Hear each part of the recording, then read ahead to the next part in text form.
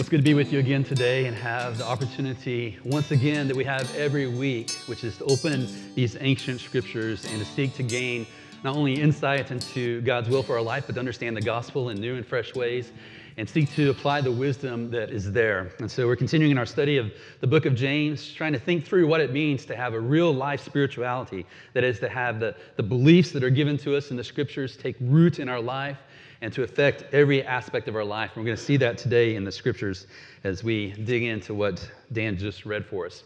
Let me ask you a question. Are you a good listener?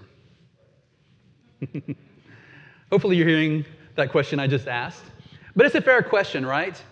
We probably live in one of the most distracted times in history. There's so much going on. There's so much coming at us. We have these little pocket computers that we hold in our hands all the time that is constantly pinging, constantly calling for our attention.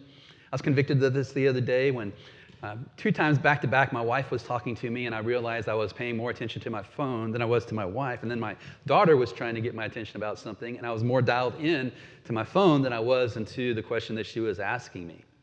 And so are you a good listener in general? Maybe one of the best ways to find that out is to ask those people who know you best how well you listen. But let me take it one step further. Are you a good listener of the Word of God? If these ancient scriptures that we have that tell the story of Jesus are the very words of God, how well do we listen to them? In our daily lives, in the times when we come together like today to open the scriptures and to hear from them? Let me put it slightly different.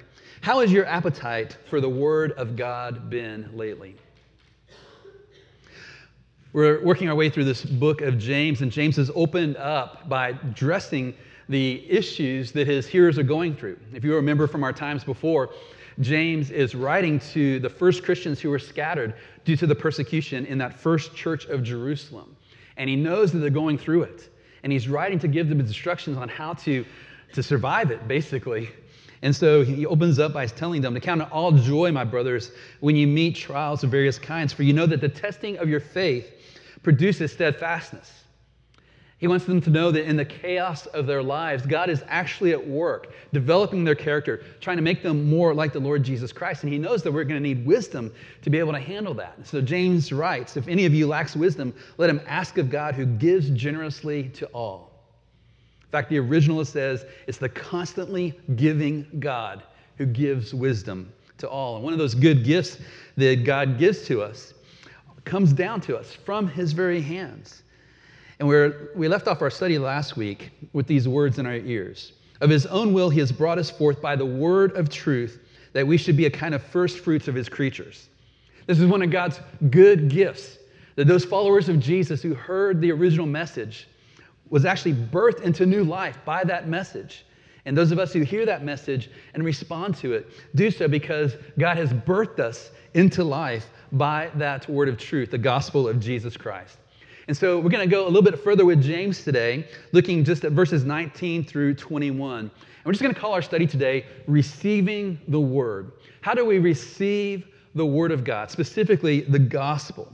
So James begins in verse 19 and says, know this, my beloved brothers, let every person be quick to hear, slow to speak, and slow to anger. Those first few words, know this, could actually be translated either as a command, like you need to know this, or as what's called in grammar, an indicative. You know this. What is it that we should know, or what is this that he commands us to know? It's simply this, let every person be quick to hear, slow to speak, and slow to anger.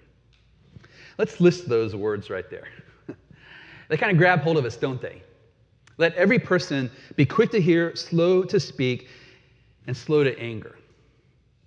As you think about your own life, how do these words hit you? Do they bring conviction? Do they bring inspiration? Now let's just be clear. James is not writing here just simply as a life coach. He's not simply just giving us some good instructions to follow to make our lives better.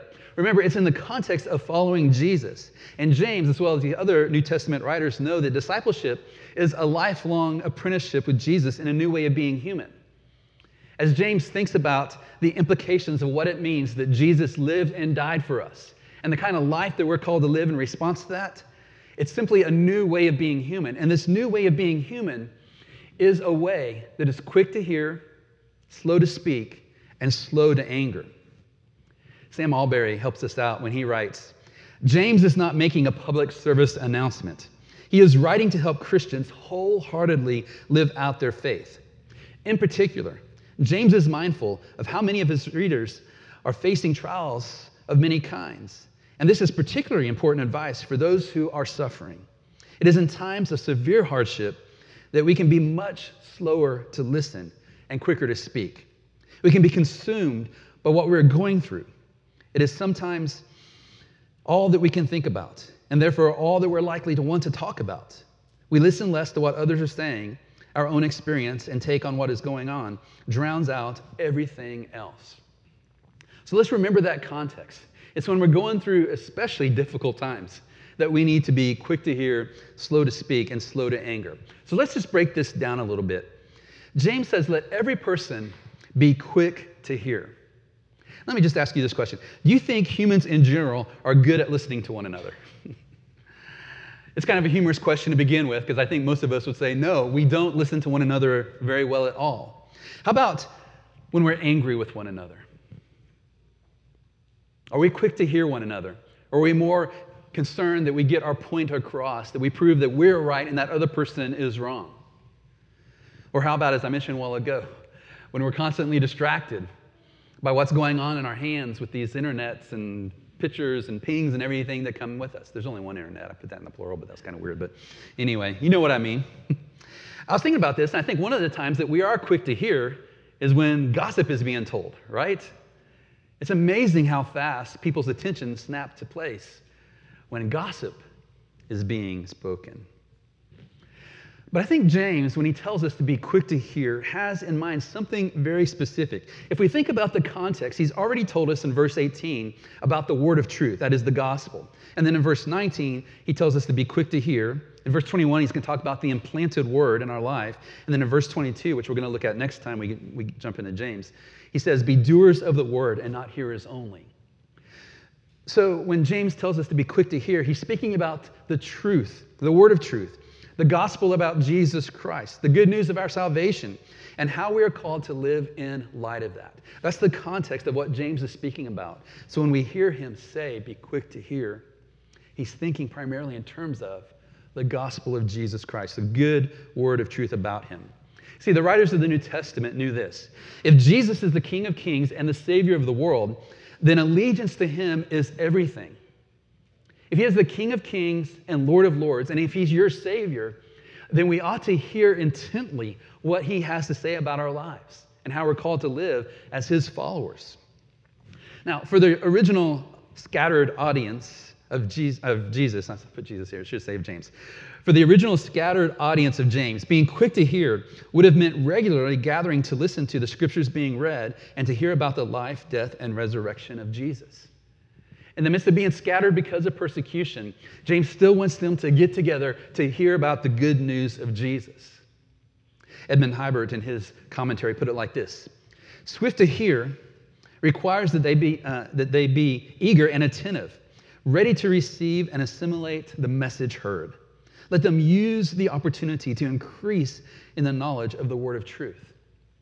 I mean, even in the midst of difficult times, James still wants his audience to gather together, to be eager and attentive to the word of truth, the gospel of salvation, and what it means to live a very difficult life that they are now experiencing in light of all that Jesus is for us. That same principle applies for us. The Apostle Paul wrote to his young protege in the faith, Timothy, these words: devote yourself to the public reading of Scripture, to exhortation, and to teaching. Now, Timothy was an early teacher in the New Testament church. In fact, Paul entrusted him with several congregations and gave him great instructions. So he was to be reading the scriptures to them, to exhort them, to teach them. But we can also take this instruction here and think about how it ought to apply to our lives. We ought to devote ourselves to the public reading of Scripture, which we do every week here at Mercy Hill. We read the scriptures and we open them. We ought to devote ourselves to the exhortation that's found in there and to the teaching. It's no small thing that we are able to gather together today, to open the scriptures, to hear them read, and to hear them being taught. Think about how many people around the world don't have the wonderful privilege that we have right now in doing what we're doing. So the question then becomes, how does the word fall upon our hearts? You may remember a time in the Gospels when Jesus was talking about how the word of God is scattered about humanity like seed. And he talked about how some seed fell among the path, some fell among rocks, some among thorns, but some fell among good soil. And it's that last good soil that the gospel, that is the word of Jesus, the message he had about salvation and the kingdom of God, all of that takes root and then produces fruit. Jesus would say this, as for that is the gospel, in the good soil, they are those who, hearing the word, hold it fast in an honest and good heart and bear fruit with patience. Jesus knows that his word is going to go forth. His church is going to speak it. His disciples are going to speak it. His followers are going to speak it. And it's going to hit different kinds of soil. How's the soil of your heart? When James tells us to be quick to hear, we need to hear him encouraging us to bring attentive hearts and minds to the word of truth. And so this is a good opportunity for us just to kind of check ourselves and ask how attentive and how eager are we to hear the word of God. Now think about this for a moment. You and I have something that New Testament church didn't have. Those early followers of Jesus that James had the privilege of pastoring before they were scattered everywhere did not have a complete copy of the scriptures. Synagogues had scrolls that contained the Hebrew scriptures, but the New Testament was still being written. And so what they had was the oral teaching about Jesus. And you and I now have the Gospels compiled in the Bible. You and I have the teachings of the early apostles now contained in what we call the Bible. We can read it anytime. We have, probably most of us, multiple copies of the scriptures. And we have apps in our phones too. If you don't have this one, let me encourage you to check out the Dwell Bible app. You can listen to the scriptures being read in a number of English translations. You can have different speakers speak. You can even put ambiance in the background as well. We have so much more opportunity to hear the word being spoken than probably at any point in history prior to us. We have opportunity to gather together with friends and to open the scriptures and to study it together. We do this in our life groups as we reflect on the scriptures and God's will for us. We have opportunities to do this just one-on-one with one another as we get together and encourage one another. Hey, what have you been reading in scripture lately? How's the scripture been making its impact in your life? Eugene Peterson, in his interesting book with the title, Eat This Book, said this: Christians feed on Scripture. Holy Scripture nurtures the holy community as food nurtures the human body. Christians don't simply learn or study or use Scripture. We assimilate it, take it into our lives in such a way that it gets metabolized into acts of love, cups of cold water given in Jesus' name, missions into all the world, healing and evangelism and justice in Jesus' name, hands raised in adoration to the Father, feet washed in the company of the Son. I love that. Christians don't just study or read or hear the scripture. We assimilate it into our lives in such a way that it actually produces fruit. So let's stop and ask ourselves this question. How are you doing in hearing and assimilating the Word of God? What kind of effect is it having in your life? Just think back over this last week, this last month, this last year. How well are you doing at hearing and assimilating the word of truth? Well, James wants us to be quick to hear. He also wants us to be slow to speak. So I was thinking about how to talk about this with you. This question popped in my mind. How might your life be different if you could take back just 3 things you've said? 3 things that you are quick to say that brought hurt and destruction to relationships, that maybe even ended relationships. How might your life look differently if you could just go back in time and take those words back? See, it's a strange thing about words, that they're so quick to leap from our lips and to get out before we even have a chance to wrangle them back. And once they're out, man, the damage is done. We like to say, as the nursery rhyme, sticks and stones may break my bones, but words will never hurt me. But we all know that's not true. In fact, James is going to go on later in this chapter to say, if anyone thinks he is religious and does not bridle his tongue but deceives his heart, that person's religion is worthless. I know we live in a time where we're all allergic to that word religious. We like the word spirituality much better. James is thinking primarily of the teaching that Jesus has given to us that should just grab hold of us at the deepest core of our being, and we live it out there. But let's just use that word spirituality. If anyone thinks he is spiritual, does not bridle his tongue, but deceives his heart, that person's spirituality is worthless. James is going to go on later in this letter to say, how great a forest is set ablaze by such a small fire, and the tongue is a fire, a world of unrighteousness. James, when he calls us to be slow to speak, knows that our words come from our heart and the core of who we are. And because our core is corrupt, it's broken, it's twisted, we're often able just to set the world on fire. So I've thought about this over the years and been a student of human nature. I came across this modern proverb that goes like this: just because a thought enters your mind does not mean it needs to leave your mouth.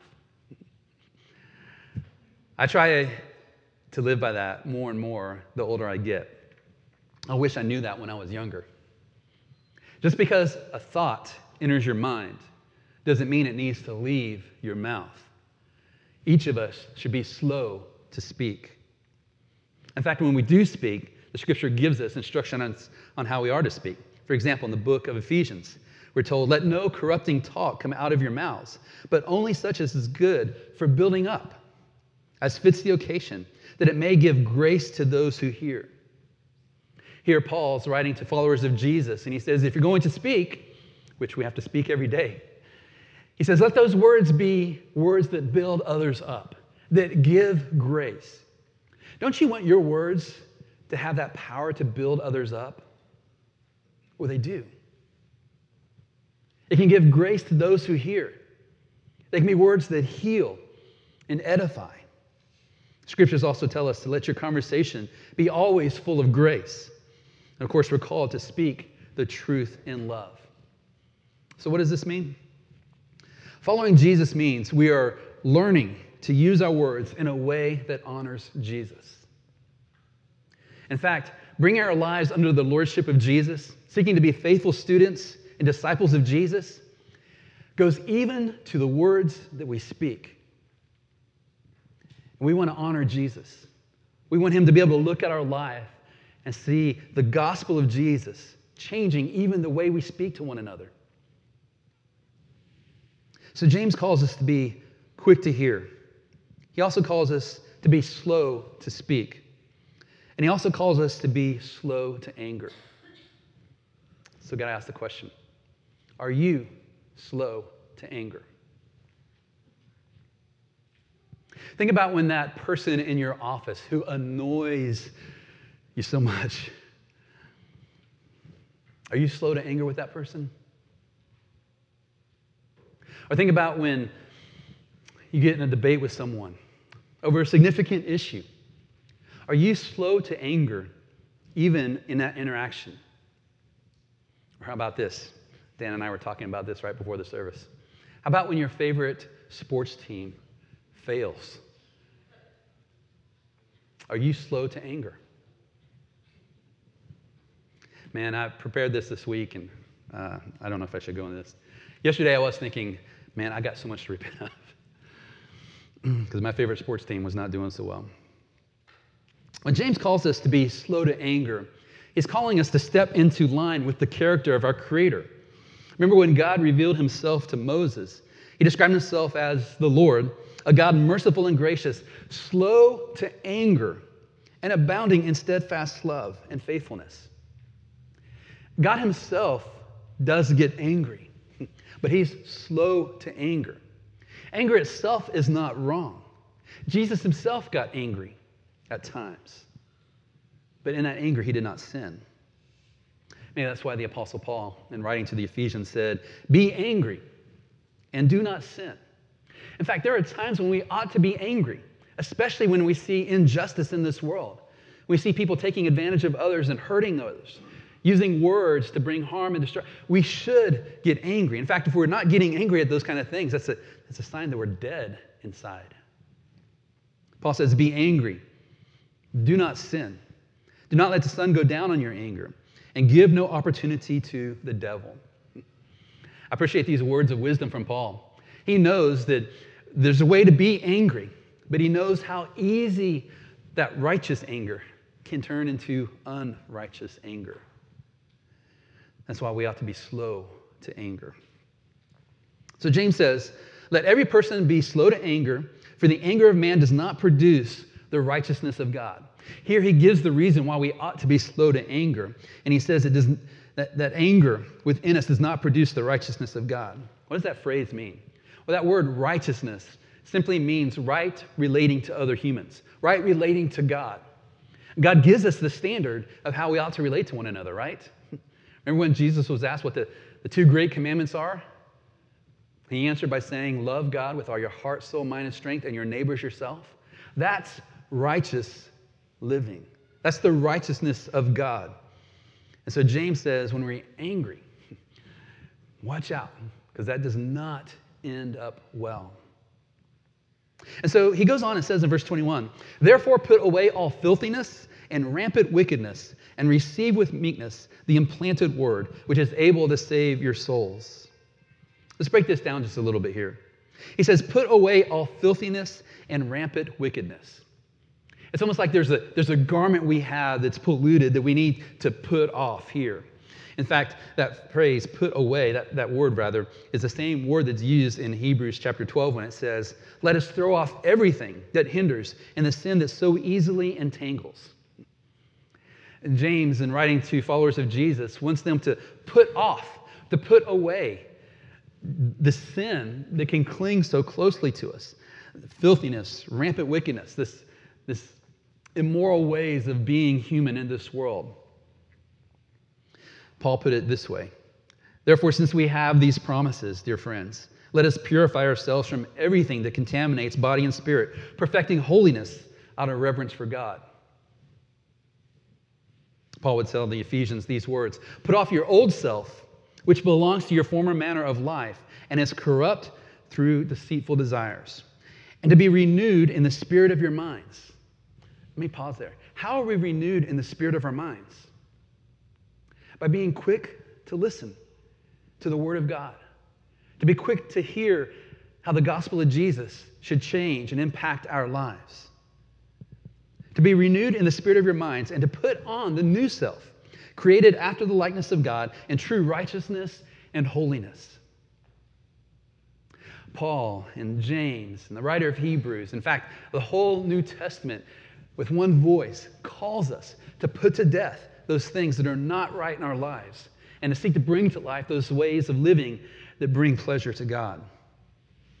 And James, in telling us to put that stuff away, tells us when we do that, we can receive with meekness the implanted word, which is able to save your souls. Let me just call attention to that phrase, the implanted word. It's like God is at work planting his word within us. In fact, we could put it like this. The implanted word is meant to take root in our hearts and produce fruit in our lives. This is always what God is aiming for in your life and in mine. And so we're to receive this with meekness. That is, when you think of meekness, a lot of times we have this synonym in English, which is not accurate. We say that's weakness. Meekness, if you think in terms of like an animal like a horse, is power under control. Receive with meekness the word that's implanted into you. Some translations put it with humility. Receive that word. And then James goes on to say, which is able to save your souls. That's an interesting way for James to put it, right? I mean, he's writing to followers of Jesus who have already been saved, right? They've put their trust in Jesus. They've had their sins forgiven. They've been granted eternal life. So they've been saved. So what does he mean here when it says when you receive the word that's being planted in you, it's able to save your souls. Well, remember, the New Testament talks about 3 different aspects of our salvation. There's some fancy theological lingo. Let's just get it out on the table. There's that term justification, which speaks to our being saved from the penalty of sin. That's what happens when we believe in Jesus. God forgives us of our sins. He clothes us in the righteousness of Christ. And so we've been saved from the penalty of sin, which is eternal separation from God. But there's also this aspect of sanctification, what we call the Christian life. And it's in this moment, in these moments that we live as followers of Jesus, that we are being saved from the power of sin. As God brings conviction into our lives and we repent of that, and we learn how to do that more quickly and more earnestly to receive the grace that He's there to lavish upon us, our lives change. And that sin that used to own us now at least gets a fight from us from time to time. And of course, there's glorification, when we will be saved from the presence of sin. So there's this past tense aspect when we've been saved from the penalty of sin. There's a present tense aspect when we're being saved by the power of from the power of sin. And then there's that future aspect when we'll be saved from the presence of that. And I think it's at least that second and third aspect that James is talking about when he calls us to receive with meekness or humility the word that's implanted into us, because it is able to save our souls. Save our souls from what? The power of sin that is at work within us. So let me ask you this question. In light of everything that we've heard together so far, how would you answer this question? What kind of me is God calling me to be? He's calling me to be quick to listen, slow to speak, and slow to anger, and to receive the word that God is planting into our lives. So just a couple points of application, my friends, as we wrap up this study. The first one is this. Let's root ourselves in the gospel of Jesus. It's really easy at a time like this when we think about, I'm not very good at listening to the word of God. Or, man, I just speak without even thinking and the words just get out there and I do so much damage with them. Or, man, I am slow. I'm slow not to grow angry. I'm very quick to get angry. And it's easy in moments like this just to have waves of self-condemnation and discouragement pass over us.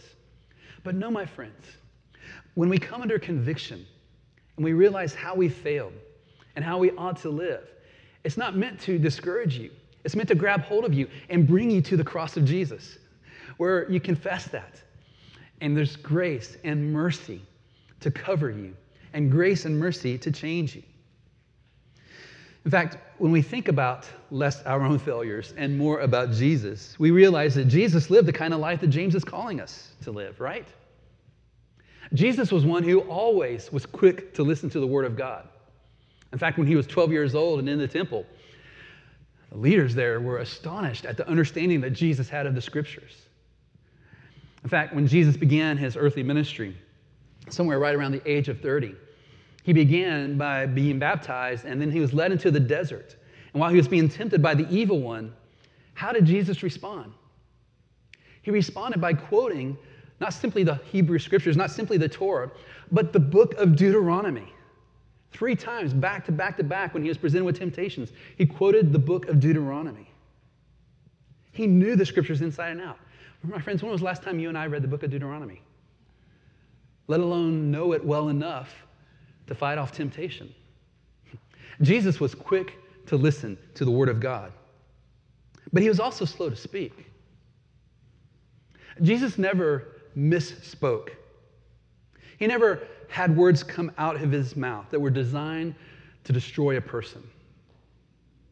Jesus always spoke appropriately. He always knew what to say in certain situations. And people, when they listened to him, said, this man speaks with authority. This man speaks the truth with love. This man shoots straight. And we just see our lives and see God in whole new ways. Jesus spoke the word of God. Not only was he quick to listen to it, he was also quick to speak it. Let's think about this one. Jesus was slow to anger. If you read the Gospels, you know that there were plenty of occasions for him to get angry. We read the Gospels and we see some of the ineptitude of the disciples of Jesus and how he told them over and over things like, you need to humble yourself. The least will be considered the greatest. And they get in these arguments with one another over and over about who's the greatest. I mean, I think if I was Jesus, I would have been losing my temper with them all the time, but he was slow to anger. The Bible does tell us there were times when Jesus was angry, when he was angry and grieved at the hardness of the human heart. And of course, there was a time when Jesus cleansed the temple because it had been turned into a marketplace. People were just using it to make money off others. And of course, there's that time in Matthew 23 when Jesus he basically went ballistic on the religious leaders of the day, pronouncing one prophetic woe over another, after another over them.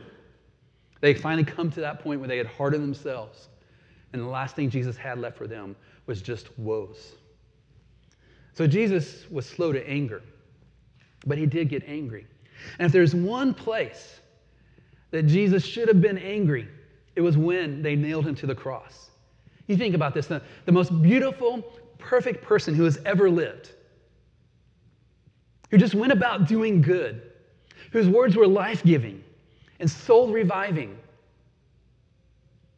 was betrayed and handed over and tortured and then nailed to a cross. And if it was anywhere that Jesus would have been right in lashing out at others, it was there. But we see words like this come out of his mouth. Father, forgive them, for they don't know what they are doing.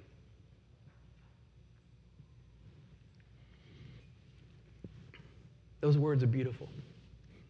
If the one who had the right to become angry can, in that moment, intercede and ask God for forgiveness for these people and their rampant wickedness, he's the kind of Savior that you and I need. So that's the first point of application. Here's the second. Let's intentionally cultivate the soil of our heart. If God desires to implant the word of Christ deep within us, then let's cultivate our hearts so that it's not hard, that it does receive the word implanted to us. We sang this song right before I got up to speak. Prepare our hearts, O God. Help us to receive. Break the hard and stony ground. Help our unbelief. Plant your word down deep in us. Cause it to bear fruit. Open up our ears to hear and lead us in your truth. My friends, what if that was the expression of our hearts continually? Not just simply when we gather together like we're doing this Sunday morning, but whenever we have opportunity to read or to hear the scriptures. What if we really wanted God to break up the hard and stony hearts that we have and to plant his word down deep in us in such a way that it bears fruit?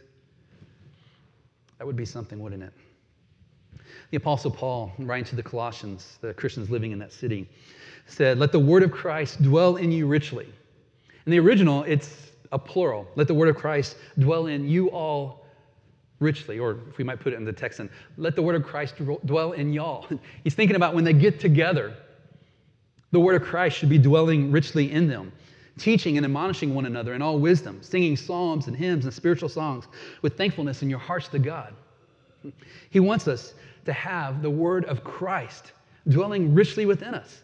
And what a beautiful opportunity we have week in and week out to gather together, to just take time and carve it out of our normally busy and insane weeks to come together and put ourselves at the feet of Jesus as we hear his word being spoken and as we hear it being taught.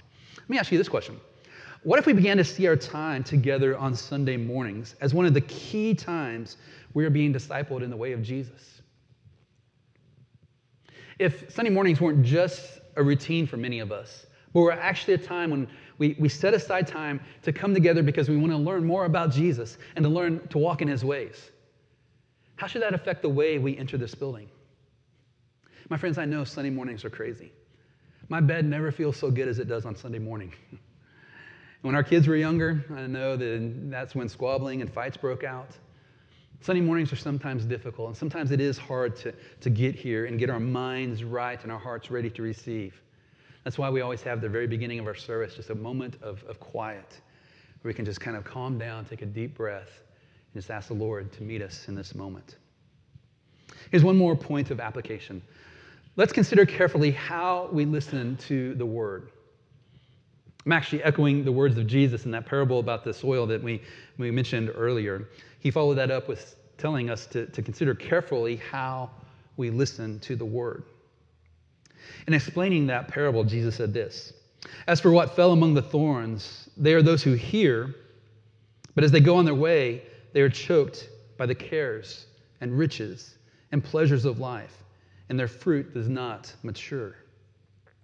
Jesus here spotlights three things that can choke out the word of God in our lives. One is simply the cares of life.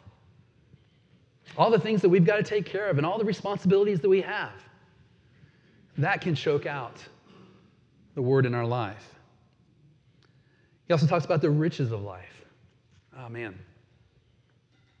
You and I have so much opportunity to surround ourselves with entertainment, to do fun stuff. These are gifts of God. But man, they can take over our lives. We can actually care more about that than we do about receiving the word of truth. The pleasures of life as well. And there's so much in this life that brings us pleasure. These, again, are good gifts from God. But when those good gifts become the primary thing we want, it can choke out the word of God in our life. John Piper, in his book, A Hunger of God, put it like this. He said, "The pleasures of life," quoting Jesus, "these are not evil in themselves. These are not vices. These are gifts from God. They're basic meat and potatoes and coffee and gardening and reading and decorating and traveling and investing and TV watching and internet surfing and shopping and exercising and collecting and talking. And all of them can become deadly substitutes for God." So I was thinking about this and those three things that Jesus listed out there. I wonder if he was speaking to us today, if he might not add a few other things that catches our attention. What about just the busyness of life? So many of us are so busy. We have so much coming at us. We got so many things to do. Our to-do list never gets done. And when we get close to being done, a bunch more just jumps on there. What about the distractions of life? There's so much to distract us. Jesus says, listen, consider carefully how you listen. In fact, he says on another occasion, "Man shall not live by bread alone, but by every word that comes from the mouth of God." My friends, do we believe that? Let us be quick to hear, slow to speak, and slow to anger. And let us with humility receive the word that God wants to plant into our lives. My friends, may the message of Jesus find good reception in your heart, and may it produce the intended harvest both in this life and in the life to come.